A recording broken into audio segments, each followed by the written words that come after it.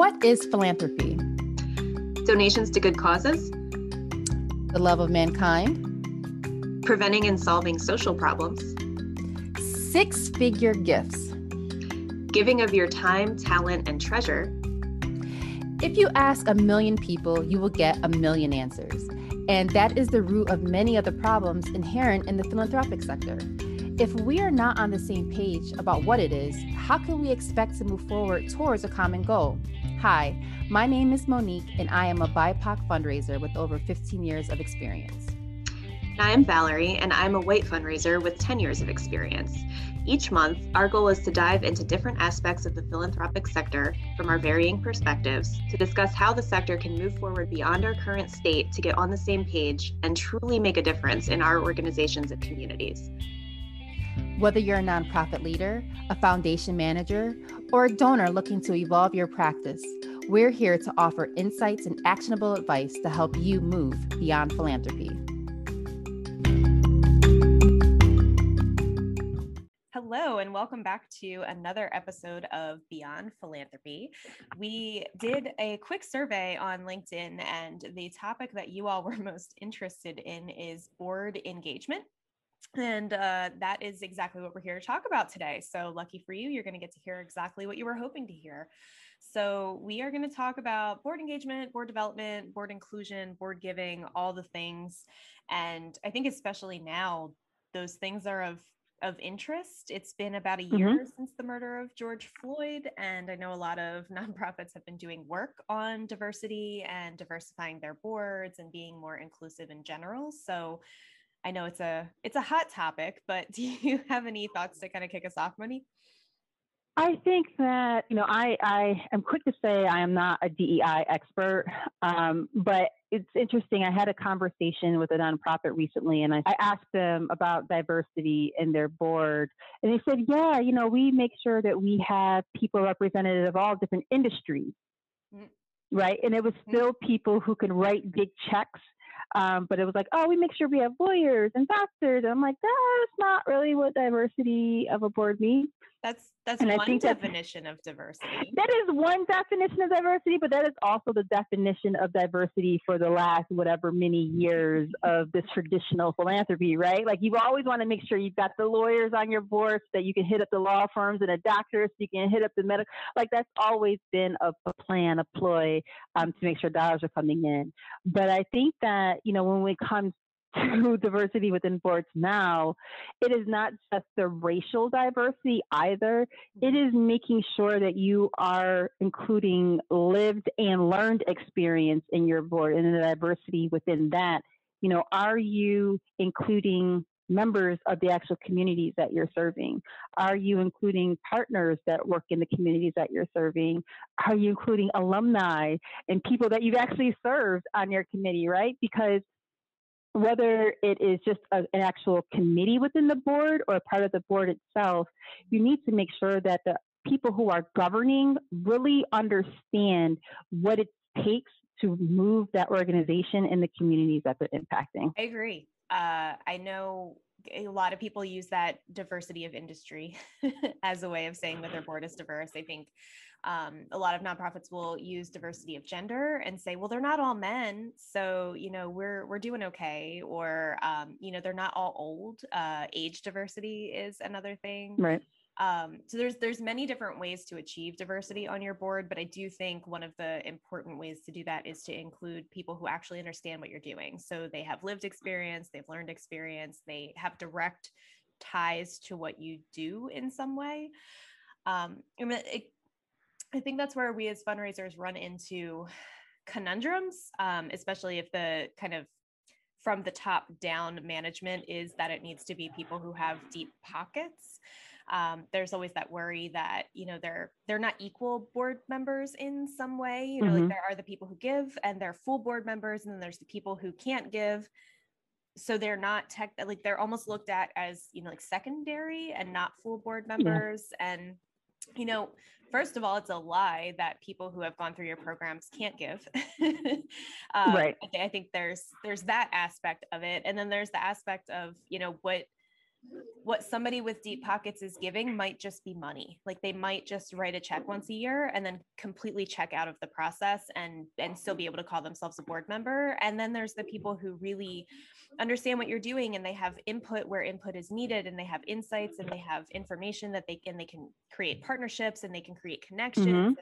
There's so much more that, you know, you can provide beyond money when you're on a board. And if you're just looking for people who can give money, you're missing the richness of everything else that you could be getting, not just from people with lived experience, but from the people with deep pockets too. Like, who's to say that they don't have valuable input that, you know, could help your board or help your organization move along? But if you never ask and you never give those opportunities, right, then you'll never know. So yeah, I have a lot of thoughts about boards. So you brought up giving, and I think that, you know, when I typically engage a board around giving, I use a board commitment form. And that form, so I guess let's take it back a step further. A lot of organizations have this debate between give and get, give or get, give and or get. And I think that when you're looking at who's writing those checks or looking at who's the difference and who's better and who's a real and not real, you're doing, at least there's a mandatory give, right? Because if I can't write a check, but I can get a check just as big, then it doesn't matter, right? So I think that when you're looking at a board commitment form, I think there should be minimums, but there should be give and or get. And that is something that you work with each person individually to understand. That is not an open conversation, because that's when that discrepancy of who can do what comes along. When you're at the table, everybody should be on equal footing. And you have those conversations in private. But also, like, that can be a million different things. Like, okay, so maybe I don't know people with big pockets, but I can do these different fundraisers. I can do these different things over here, and I can get that minimum for you and make those connections, as you said. So I think that when you're engaging a board, the first thing I do at the beginning of every year, January or whatever the beginning of your fiscal year is to sit down with each individual board member and have that conversation. What are you able to actually give and or get? What events are you able to support, whether attending or getting people to attend? And just generally, what are your thoughts on how we can further this organization programmatically that you can participate in? Are you tutoring? Are you mentoring? Like, what are you doing? Because it has to go beyond just the dollar. Absolutely. I've seen where I've used the cycle of fundraising as kind of a way of identifying the different areas where board members can get involved. So my friends, Kathy and Josh, shout out Kathy and Josh, kind of put together a really long list of things that you can do at each of the 4 stages. So in the identification phase, here are 15 different ways that a board member can help to identify potential donors. And then during the stewardship phase, here are 15 different ways or 20 different ways that a board member can help to steward a donor. So I think most board members get hung up on the asking part, but there's so much more to fundraising and the fundraising cycle than just asking. So I've actually used that as a way of kind of doing that board commitment form, but not just how much are you going to give, what campaigns do you want to give to this year, but also, like, here are all the various ways that you can get involved in our process. Which of these appeal to you? And I think it helps educate board members on what goes into giving beyond just making the ask, but it also opens up doors for things that maybe they didn't know they could even do. Like, you know, maybe they know somebody on the board of a local foundation and they never thought to make the introduction to us or something along those lines. So yeah, I have a copy of that that we can throw both of those things in the show notes so that folks can check out our board agreement forms that we've used in the past. But I think that's a really great way to help board members understand their role in fundraising, and also help them to feel engaged and really know that what they're doing is helpful to the organization and they're really having an impact. Definitely. But let's talk about those board members who just don't want to get involved, right? There are some board members who are very traditional in what they do and might not necessarily want to participate in one of those 15 steps because they wrote their check and they're done, which you should just maybe you should just be a donor. Yeah.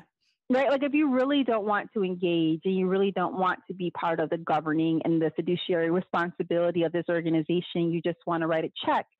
I think we had a conversation earlier in an earlier episode about egos and just wanting to be part of that board. This is a powerhouse board and I am part of it. And that's awesome. Like you can actually be on a committee. You can be on an ad hoc committee on the board. You don't actually have to own a seat that can be better used with someone else in it. Have you ever had to deal with or work around something like that? Like what tips do you have? So I think the best tip I have for that is we have a board responsibility kind of an agreement, kind of a form. We have everybody sign it every year, and it's very clear about what your responsibility is as a board member. So it does go through like the governance pieces, the attendance at meetings pieces, the give or get policy as it's defined by our organization. But it makes it really clear that you're not just here to write a check and be done for the year. Like we are expecting you to have input in other areas.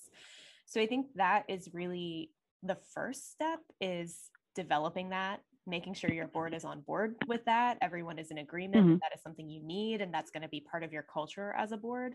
That makes it a million times easier than to start having those conversations with the people who think they can just write a check and then check out for the rest of the year, because they're going to be on the board. They're going to have to sign this agreement. If they sign this agreement, then they've stated they understand what their responsibility is as a board member. And if they're not doing everything within that role, then you have the grounds to kind of have a conversation with them and say like, hey, look, I know you really support our work and you really believe in our mission, and we so appreciate the support you give every year, but you're really not able to dedicate the time to our board that our board is requiring. So we're wondering if you might consider stepping off the board and stepping onto this committee, or helping us to develop our major donor policy instead of serving as a board member, or, finding alternate ways to get that person involved. But it really, as much as I hate the fact that we have to rely on things like agreements and systems and, all the things that are kind of white supremacist in nature in order to get our jobs done, it really does make it easier if you're trying to roll someone off the board who's not participating, if you have those backups in place. No, definitely. But I can think of situations where, cliques have been formed, and that has been the case. And it's like, well, that's my friend, or that's my, we play cricket together. So, I think that if you're really holding to those responsibilities, to that responsibility form, and you really have to have a board chair who is going to be able to really adhere and execute what's going to be needed to be done based on that form. I think that is very integral to that process, which then brings me to board development. This is really flowing. So board development, what are your tips for developing a board? And I mean, making sure that you are recruiting people, and what is the recruitment process to really fulfill your board or to fill out your board, and how are you developing leadership within your board to get to that chair position? Because again, sometimes it's like, well, it's that person's time. It's like, okay, well, they've been on the board for this many years, but that doesn't necessarily mean they're a great leader to be at the chair position. Yeah.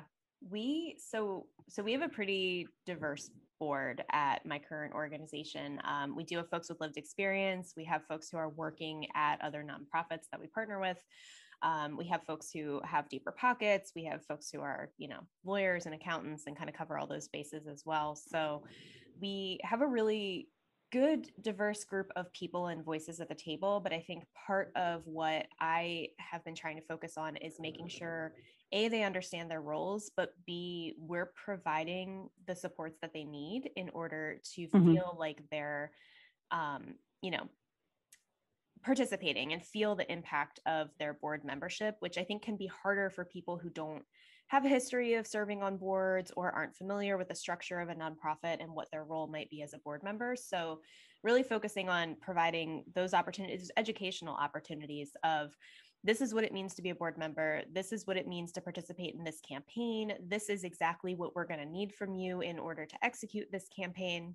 Here are the step-by-step instructions, which is more work for us, but it also helps to develop that strong relationship with the board member so they really understand what you do and what your organization does and how they're a part of it, which makes them strong advocates for your organization, period. And we don't just have a board, we have committees of our board, and the committees have non-board volunteers. So that's one way to develop leadership, is if you have folks that you think may be a good fit down the road or might be a good fit now, you invite them to participate on a committee.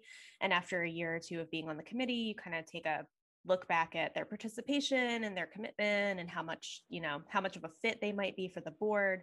And then you can start to have those conversations. And then within the board itself too, and especially with a board that has a lot of age diversity, helping to proctor those relationships a little bit between the board members who've been around a long time and the board members who are maybe newer, and helping to, either create mentorship relationships for them or like have them collaborate together on something that they may not normally have collaborated on, so they can get to know each other and get to understand, each other's backgrounds. And, we can kind of have a little bit of that mentorship or growth opportunity. I have a lot to say on this, the last one.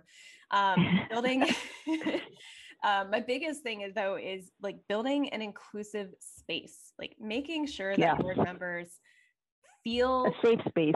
Yes, like they feel safe, they feel heard, they feel like they're a part of something, especially with a diverse board, especially with people with lived experience who don't have a strong background in nonprofits or in board leadership, especially when you have those gaps.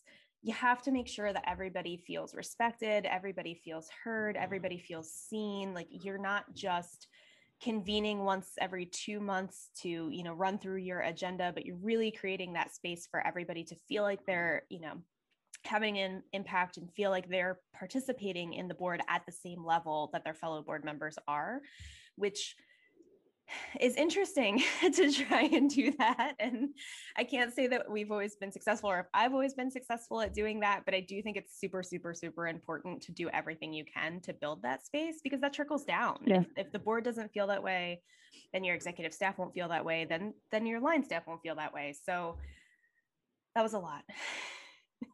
No, it brought up, so when I was, oh goodness, I had to be like 16, 17, I was recruited to be a junior board member of this local CDC. And I was so excited, right? It was like my first like really big time adult, like, okay, I've always been in service to the community, but now I'm like on a board. But they really made me feel junior, right? And not like you're a junior, know your place, and like, okay, I'm a junior. But anytime I had an idea, it was really like, oh, how cute. So I'm like, oh, am I just supposed to sit here and just like smile and just mix again? And this is, I'm about to be 40. So this is many moons ago. So even back then, it's like, especially back then, it's like they were checking off. Yes, we're including the community. We've got a underserved Black woman, teen, we've checked all the boxes. We've checked age, we've checked race, we've checked gender. Like we've checked all the boxes with her, but she doesn't have a voice. They got all the boxes with one person. All the boxes with one person and did not effectively utilize it other than to check a box. So that really makes me think about, especially in like an organization like yours, or previous organizations, because I've worked with youth organizations. So I was that youth. But in organizations where I guess the focus is more on charity, right? Like they're not really trying to uplift the community, solve the problem. They're trying to just fulfill a savior complex. When you have the person on the board that you're trying to save, how do you get around that? Like how does one really shift the mentality of that organization, of that board, to really be inclusive enough to value that opinion and not just be like, oh, poor baby. We gotta, they're right. We've got to help and not, like how do you do that? I don't know that there's a good answer for that. And like I said, we're not perfectly doing this at my current organization. I don't think I've ever seen it perfectly done, but we are doing it better here than I've seen it at other places. And I honestly think it has a lot to do with the people who are on the board. So our board members don't necessarily see themselves as different than people with lived experience or people who, have gone through some of the same things that our participants have. And I'm sure that was intentional on our part in recruiting folks to our board. Awesome. But I've never really felt like I had to have the conversation with a board member, like, hey, maybe you should be more respectful of this person's opinion because they have, lived experience and they really know what they're talking about. I think there's that implicit respect of someone's experience, regardless of what that experience is. So if they're, a corporate lawyer and they really know what they're talking about on the legal stuff, everybody on our board seems to just kind of accept that at face value and say like, all right, cool. That's a lawyer. That lawyer knows what they're doing. If they say it's good for us, we're going to agree. In the same way that somebody with lived experience can say, hey, you're piloting this new program and I have a concern about XYZ based on my own experience with a program like that. Everybody, again, just kind of has that implicit respect to step back and say like, all right, cool. So like, you know what you're talking about. We're going to trust you and let's work this out. So it's a little bit of everybody kind of staying in their safety zone, which is the part that doesn't speak so well to me. Is like, you're only allowed to speak if you know exactly what you're talking about, which like, I don't think is a great place to be either. And I don't necessarily think that's the environment we're in, but I do think everybody kind of does default to like, well, you know what you're talking about, you have experience with this, so I'm just going to shut up and let you be the one to advocate for this. And I would love to see a little bit more interaction and like, comfort with, like asking questions or pushing back on each other a little bit, or like having a little bit more of an in-depth discussion instead of just like, well, Val, you're the one with the lived experience with homelessness. What do you think about this new policy? So there's no perfect way to do it, but I do think that implicit respect of everyone's experience being valuable, regardless of what that experience is, and building that space is not easy. I wonder, so how engaged is the board with the staff, right? Because we go back to talking about, having the lived experience and the learned experience in that space. But if I'm just thinking like, if I'm a board member and someone who was a program participant says to me that maybe they shouldn't implement that because I've had experience with this prior program, in my mind, that program could have been implemented anywhere, but that program was implemented with the same organization. And those learnings or whatever that bad situation was or whatever it was, did not make it up to the board prior. And now here we are implementing a new one. If I'm a board member, I'm now looking at the staff like, WTF? Like, what are we doing? So I wonder, I worked in an organization where I think each quarter a different program leader kind of spoke with the board about whatever that program was doing. But at the same time, I don't know. I feel like I've always been around situations, whether in the organization, on the board level, outside looking in, where the board never gets the full picture. It's always roses, even though it's not like, I'm not going to tell them that. But why not? Because they have a fiduciary responsibility to this organization. And like, even though you're the executive director, you still answer to them, but you don't want them to know the full truth of what you've done wrong.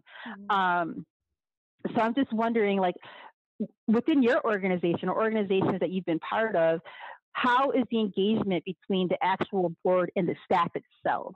Like minus management, right? Like skipping over because they're the gatekeepers who was actually making it to the board.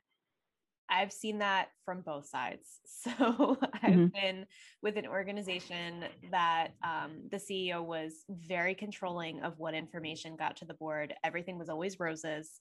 There were senior staff at board meetings, but what we were there to contribute was I don't want to say policed, but it was policed. It was policed. So we knew ahead of time, like the things that we were there to say, the things that we were there to report on, and what we could and could not comment on or bring up. And then on the flip side, my current organization, our board gets to see it all. They get to see the good stuff, but they also get to hear the challenges, and they get to understand what we are going through as an organization, the areas where we're struggling, the areas where we need input, and the areas where we're doing really well.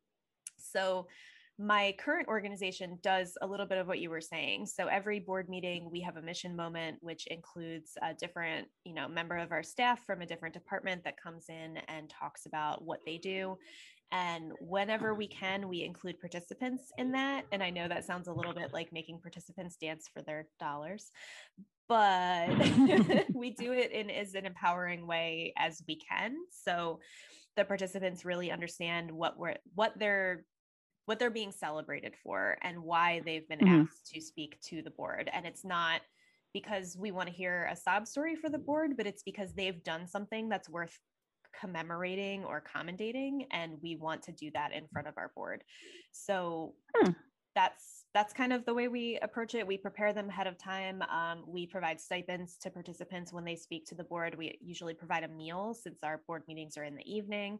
And when we were meeting in person, we also provided transportation for that person. So we try to make it as easy as possible on the participant, but really it's because we want the board to hear directly from the staff on the ground and from the participants that are receiving services. So if there are concerns, if there are problems, and our board is not afraid to ask those questions either. Like they usually say to the participant, like, so if you could change anything about the program, what would you change? Or, what kind of problems do you run into with your service coordinators? Or like, they really do get into the nitty gritty. And I've had participants, air complaints, and maybe complaints that didn't need to go to the board level, but they were asked and they answered, and we weren't going to police the answer for them because they, first of all, you can't jump across the room and say no when somebody starts to, voice a complaint.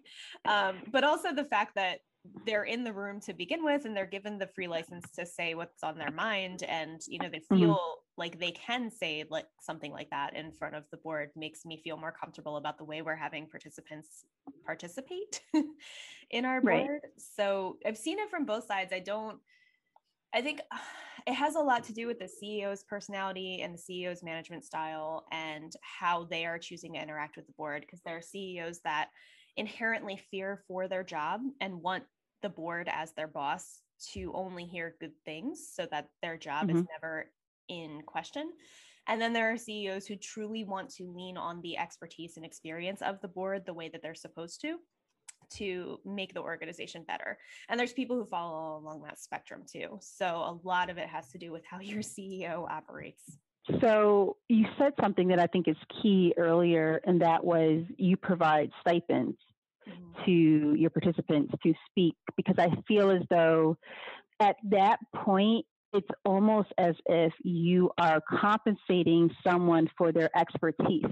And it's a lived expertise, right? So they're not actually dancing. They're being paid to provide their professional opinion, their personally professional opinion on either how something was implemented or how they themselves are being impacted or their community being impacted. And I think that if we actually looked at participation, even if it's like, we've got a parent advisory board, we've got an alumni advisory board, like you're asking people to volunteer and you're doing it more so for you than for them, then they should be compensated for their actual expertise that they're bringing to the table. Because in the end, it's helping you improve your organization, and it's also helping you get more dollars in. Because how many grants now ask that question, right? Like, how are you involving people? Like, oh yeah, we have an advisory board. Great. Not what the goal is, because everybody's got these lofty goals of what their alumni, participant, parent advisory board is, but what is actually happening within that advisory board, and how is it actually reflecting back within the work that you're doing, and not just saying, oh, they took a survey, they aired out some grievances, and but did it change anything? Is it actually impacting the way that you operate? And if you're paying them for it on top of it, like one, that we're really engaged now, but also you're not taking advantage of them and their expertise. Especially a lot of times these people feel as though they owe something, right? Like, if it wasn't for this program or it wasn't for this organization, and it's like, no, like you shouldn't be doing this because you feel like you owe something back. That's great that you want to give back, but actually we need your expertise on what worked, what didn't work, and what needs to happen in your community. So I think that that is a very interesting take that I don't think, I mean, yes, we provided pizza for participants and Chinese food, and we've offered babysitting, but I don't know how often organizations actually compensate and provide stipends for things. And I think that that's something that we should probably all move towards, because it's their expertise. I'm a consultant. You just can't pull me into a conversation Yep. and for free, right? Like sometimes I might do it pro bono, but like there's a bill coming if not. Yeah, and I don't think I realized we did stipends when I first started here, because we didn't really talk about it. Like the service coordinator handles that, but before they bring the participant in or after they bring the participant into the meeting or whatever. But I did realize we did our annual fundraiser a couple of months ago, and we did pre-recorded interviews with a couple of participants. Our finance team came to me and said, I saw a charge for a stipend that's larger than usual for a participant that I think was in the video that we did for the event. Did you approve that? Like, was that discussed? And I was like, I mean, I didn't approve it or discuss it, but also that man spent like 4 hours with our video crew across 2 different days. So, and Wow. the finance person immediately said like, oh, absolutely. Yeah. Then, okay. That's why the stipend was bigger than normal. I'm just going to approve it. But I love that there was no question about that. Like there was, right. Our standard interview is like 1 to 2 hours, and it was 4 hours, and nobody even questioned it. They just automatically put in for a larger stipend than usual. So it got the double check from finance, which is what they're supposed to do. But once finance heard the explanation, then it was like, oh yeah, okay, great, never mind. Just delightful. Do you ever, when you're having board meetings and board members have these grandiose ideas, are there ever ideas that are just, I don't want to say far gone, but it's like, are you cutting a check to make that happen? Right. And if you do, like, are they cutting checks? Because yes, they have a responsibility, and yes, things have to sometimes pivot, but sometimes I've just been in conversations where a board's like, oh, we should be doing this, not really understanding like what that would take on the ground. So going back, I'm going to circle back to the fundraising and the dollars around it. Outside of that give get, have you ever experienced board members that are just giving because they're like, I want to support this new idea. It's my idea, or it's just an idea that the CEO or ED somebody had that needs to be implemented. Here's the check to implement it. Yes, kind of. You don't know that I've ever worked with a board that had deep enough pockets to just say like, yep, fully financed, here's your check. But I have worked with boards who they have the gamut of ideas, right? Like there's the board member who's constantly like, why don't we just call Oprah? Like, she likes kids. Wait, do you have Oprah's number? Yeah. Like, I have learned that the response is, oh, great. So Oprah, can you put her in touch with us? And a board member that I'm thinking of specifically, I'm just going to throw this out here as a tip, because I know they're not the only one who did this, but they were convinced that there was a special sauce that we didn't have, or that there was like a special thing that was happening at other organizations for fundraising that we just were missing out on. Like we must not be doing it right. There must be something we're missing. And I knew there wasn't, and I feel like I spent years trying to convince this person, like, no, we're doing it. Like we're doing all the things, we're doing exactly what we're supposed to be doing. And they just wouldn't hear it when I said it. So I ended up calling a friend at another organization that this person admired and always said, like, why don't we do what XYZ program is doing? And I'm like, we are. So I finally called the friend that worked there in fundraising. I was like, can you do me like the biggest bro and just sit with this person for an hour and let them ask you questions? So the hour came and went. We walked out, we hit the street, and the person looked at me and said, I don't think there's a special sauce. Like, I think we're doing everything we're supposed to be doing. And I was like, I know. That's what I've been trying to tell you.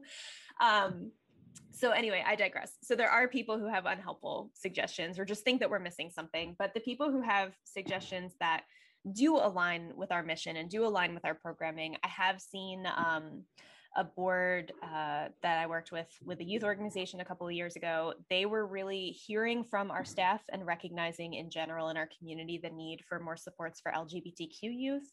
So they took it upon themselves to create a separate committee, create a campaign. They gave themselves, they helped out with fundraising campaigns for that specifically so that there could be more funding for LGBTQ youth who are experiencing homelessness. And that was huge because we did need funding for that.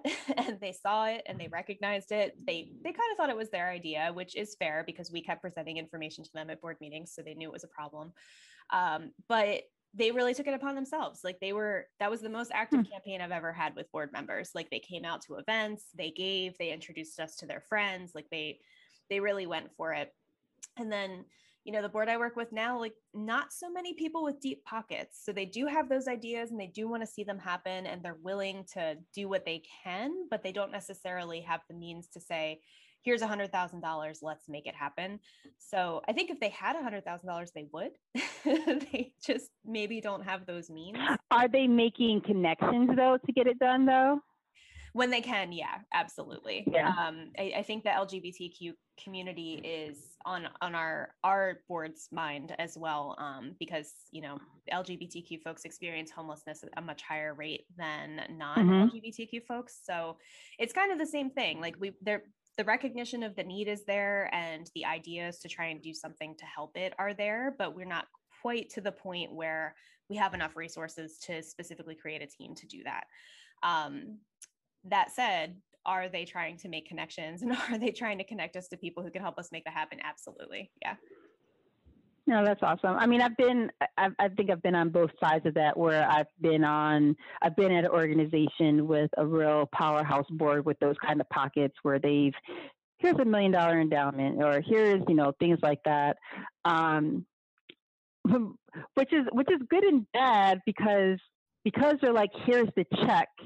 Now you're like, now we've got to do something because they wrote a check, and now we have to actually do something, which was not part of our strategic plan, which now means we've got to do new staff and new programming. So there's a good and a bad with it, which is a delicate balance, especially with dealing with board members. But, I think that, that's a sign of engagement, at least, for take it for what it's worth. And I think that, again, circling back around to the commitment of the board, I think a lot of what it takes is meeting them where they're at, right? Like, don't force things on them. Don't force them to participate in things that they don't want to, because that's not going to turn out well for anyone. They're not really going to be engaged. It's not going to be as successful. But also, meeting them where they're at and making sure that, they're engaged to the point where they're giving, they're supporting campaigns, they're supporting programming where they're able to, so that it's authentic and might actually lead to further engagement and commitment and dollars, and maybe even more potential board members, because they bring in friends, or there might be a young board member or a young donor who looks up to that board member and gets involved. So I think that if you're authentically engaging people where they need to be and where they want to be engaged, I think that works out not only for the organization but for that person as well. How about you? Any final thoughts? So I agree 1,000%. And I think with board engagement, it's especially that relationship building. So I remember when I first joined this board and I was getting to know all the board members, and I sat down and, had coffee with them or had a meal with them and just wanted to get to know them as human beings and what their interests were and what they do for jobs. And a couple of them said to me, like, this is really nice. No one's ever done this with us before. And then I also, one of our fundraisers is artists take things from our furniture bank and turn them into works of art, and we auction them off. And I remember sitting with one of the board members when I first started, and they were asking me, what is that event? I've never really participated in it before. And I was explaining it, and they were like, oh, well, how do you find artists? I was like, we just post on social media and say we need artists. And they said, oh, well, I have a friend at the Philadelphia Museum of Art who might be able to do like a guest curation thing. Is that of interest? Like, hell yeah, I want that. Yeah. Yes. And then they said, well, I also know a lot of artists. Like I actually used to consult for artists and help them like build their portfolios and build their presence online. And I was like, oh my God, like we need to talk How more. are you not chairing this committee for this? Exactly. Like, how are you not leading this? And, you know, the guest curator that they brought in ended up joining the board. He's a freaking rock star. So is she. Like, and I just, that one conversation over coffee has turned into like years of engagement and more people and more support and more growth for this event. And had I not sat down with all of our board members and had that coffee, I probably would have never known, because that's not their current role. That was a role that they had previously. So like, how would I have known that she knew a lot of artists locally? So yeah, definitely like engage and build relationships with your board members, because that's the only way you're going to be able to really like make them feel heard and help them feel like they're having an impact, but also get what you need out of that relationship. As I say, you have to sit down with each and every one of them and have that conversation. I know, you know, on our form, I always leave other, right? Because I want to know, like, what do you do?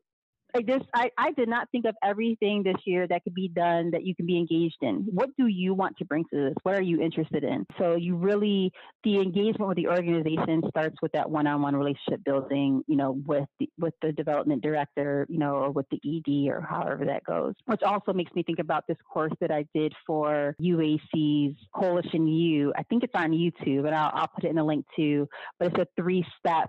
It's called E3. It's a 3-step process about how to really engage your board. So I'll put that link in the show notes as well. Perfect.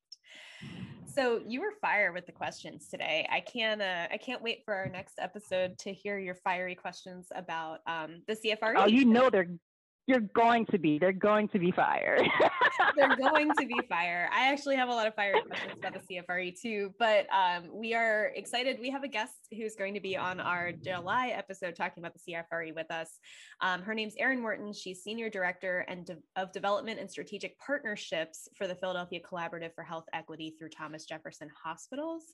And Monique does not have a CFRE. I do. We'll talk about why during our next episode.